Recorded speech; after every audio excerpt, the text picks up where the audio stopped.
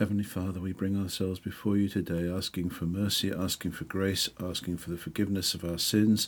Our plea is the blood of the Lord Jesus Christ, who died for us upon the cross, who laid down his life, who gave himself for us. And if we are purchased at a price, help us to live as the children of light, we ask and pray.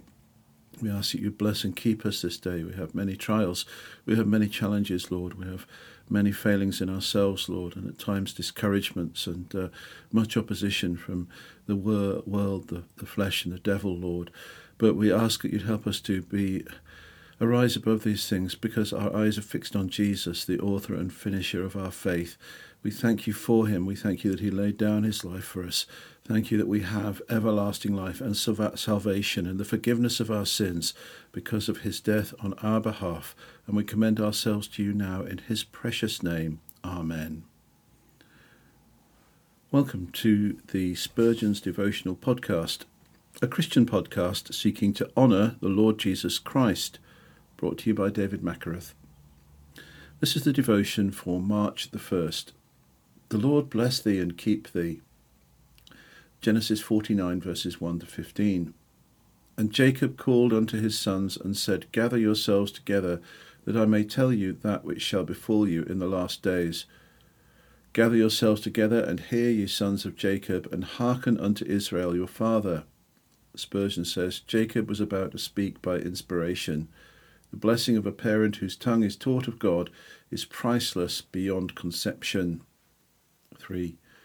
Reuben, thou art my firstborn, my might, and the beginning of my strength, the excellency of dignity, and the excellency of power.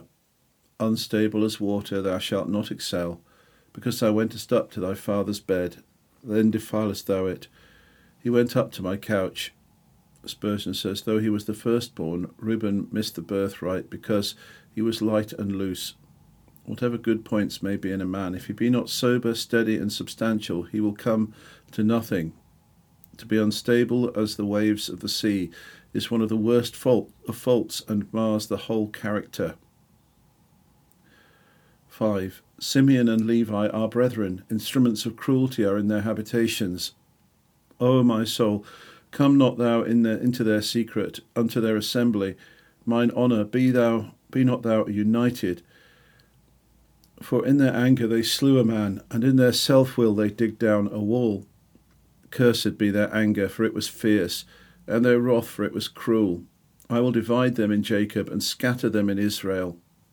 Spurgeon says, a great wrong was here disavowed by Jacob. He could not prevent it, for his sons acted hastily, in self-will, and he knew nothing of their murderous deed till it was over. But he takes care to bear his witness against it in the most solemn manner. The follies of youth will come home to men in their riper years.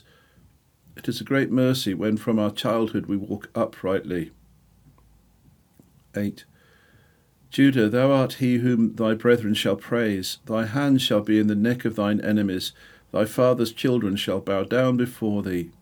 Spurgeon says, when dying, the patriarch reached that name, which is a type of Christ. He rose to a higher key. He had no more faults to mention, but fell to blessing. 9.